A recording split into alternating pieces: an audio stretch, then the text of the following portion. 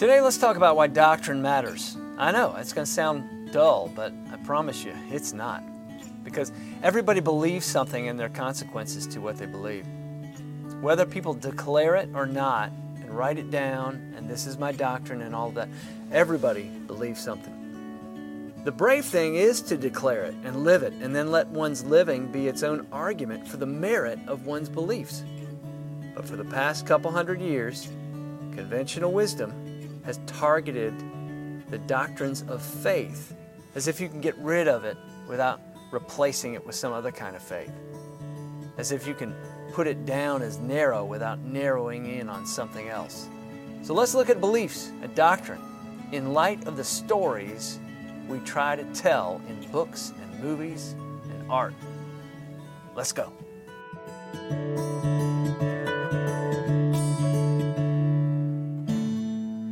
All right, so what kind of books and movies do you like? Do you like happy endings? Do you like dark turns? All right, so think about this. One of the big debates over the centuries were whether or not art, like a novel or a painting, should be realistic or idealistic. Should you write and paint things the way they are? Or should you write and paint things the way you think they ought to be? All right, so the first one is realistic, second one is idealistic. When telling a story where everything is just as it should be, a tone of condescending moralism can creep in, and it can belittle your audience. This was the criticism of novels written in the early 19th century.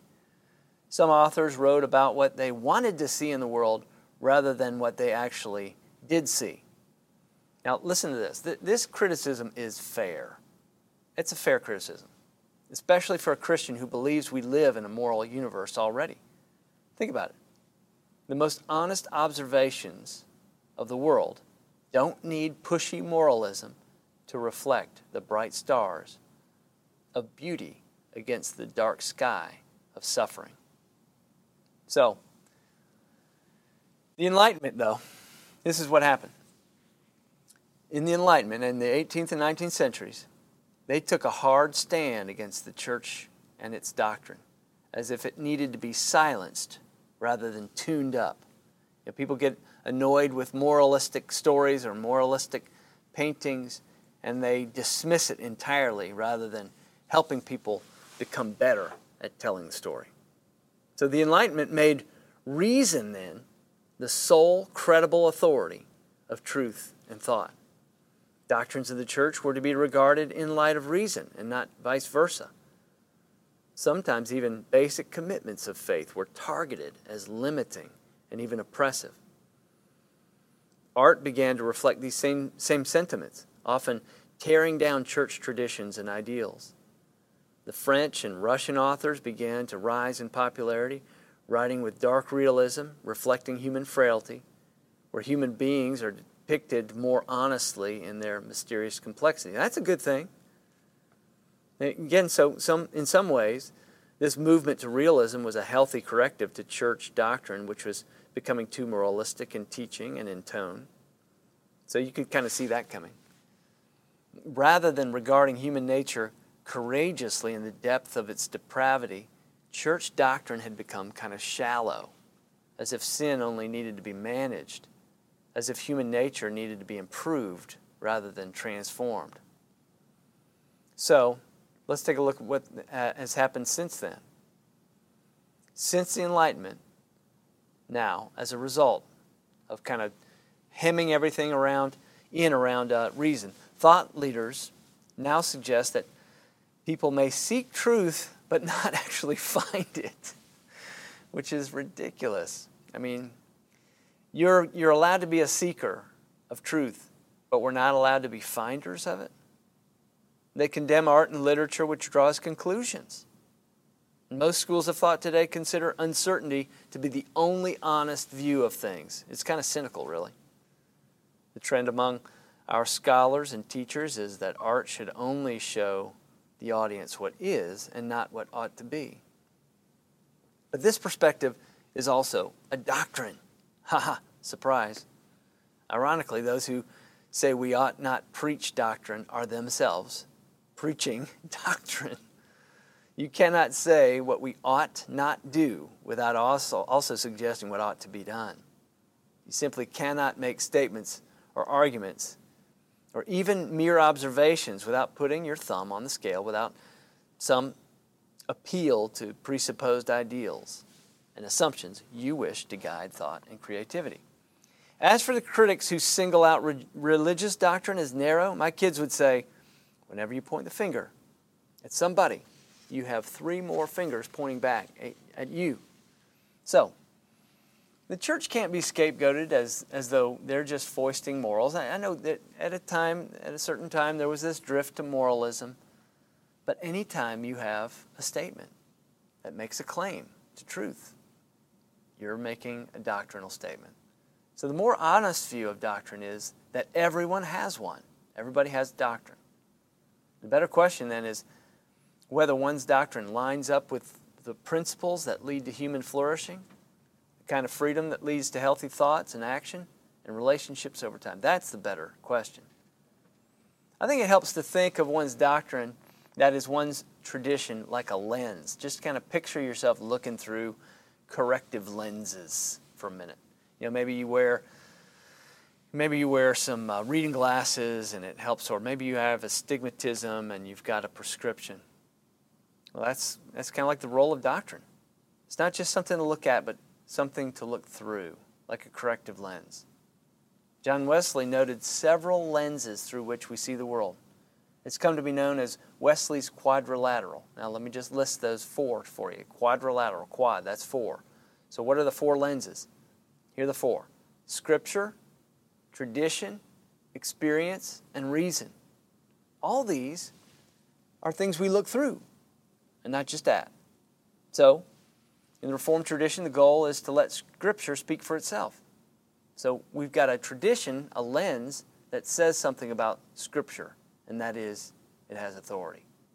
So that means reason, experience, and even our tradition that makes Scripture our authority is second to the voice of Scripture itself.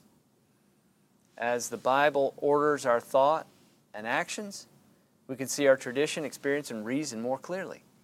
So the doctrines of the Reformed tradition of Calvin, Luther, John Knox, and others like them, they aim at ordering life according to the Word of God. You and I are going to be something, so, in terms of doctrine, so it's best to go ahead and declare it, to own it, to live it. In so doing, we make a commitment to live in a certain direction, testing its worth in real time. Rather than suspending judgment, we take a stand. Rather than holding back in cowardice, we weigh in. Rather than endlessly circling the cul-de-sac of options and opinions, we set out on an adventure, as the Hobbit says. So, you don't live your doctrine any more than you live in a hallway. Think about that for a minute.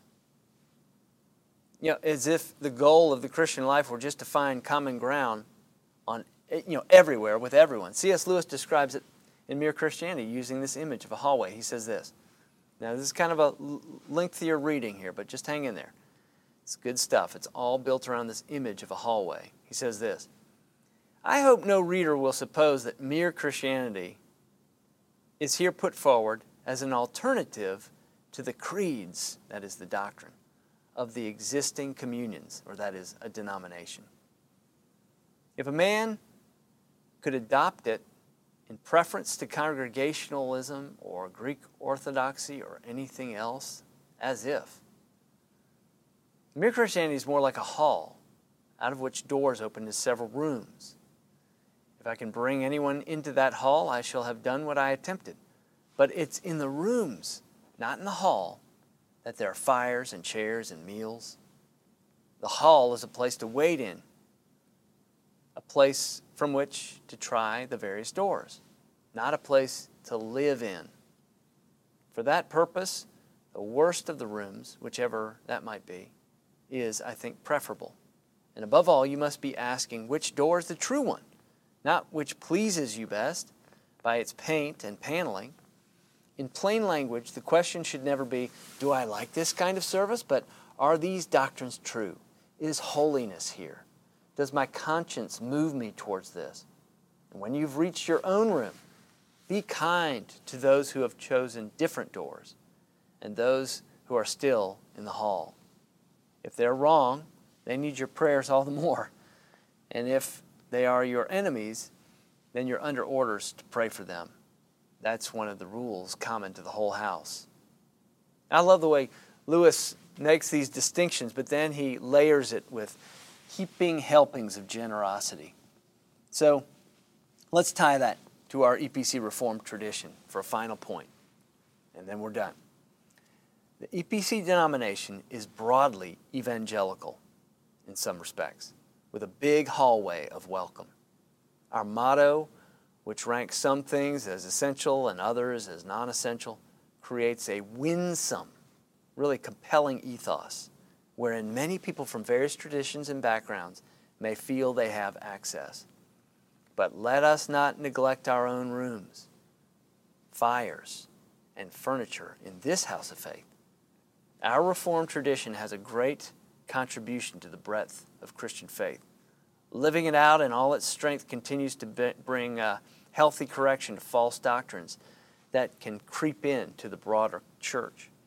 We must understand our own creed and doctrine and live it credibly. It's in living our commitments and all their consequence that they become compelling or repelling. So finally this, especially as officers of the church, we must study, know, and live these great Reformation commitments, ordered under the sovereignty of God, informed by the Scriptures, enlightened by grace through faith, and applied as a priesthood of all believers, stewards and champions of the gospel. So officers, you're the standard bearers of the church. Know our doctrine.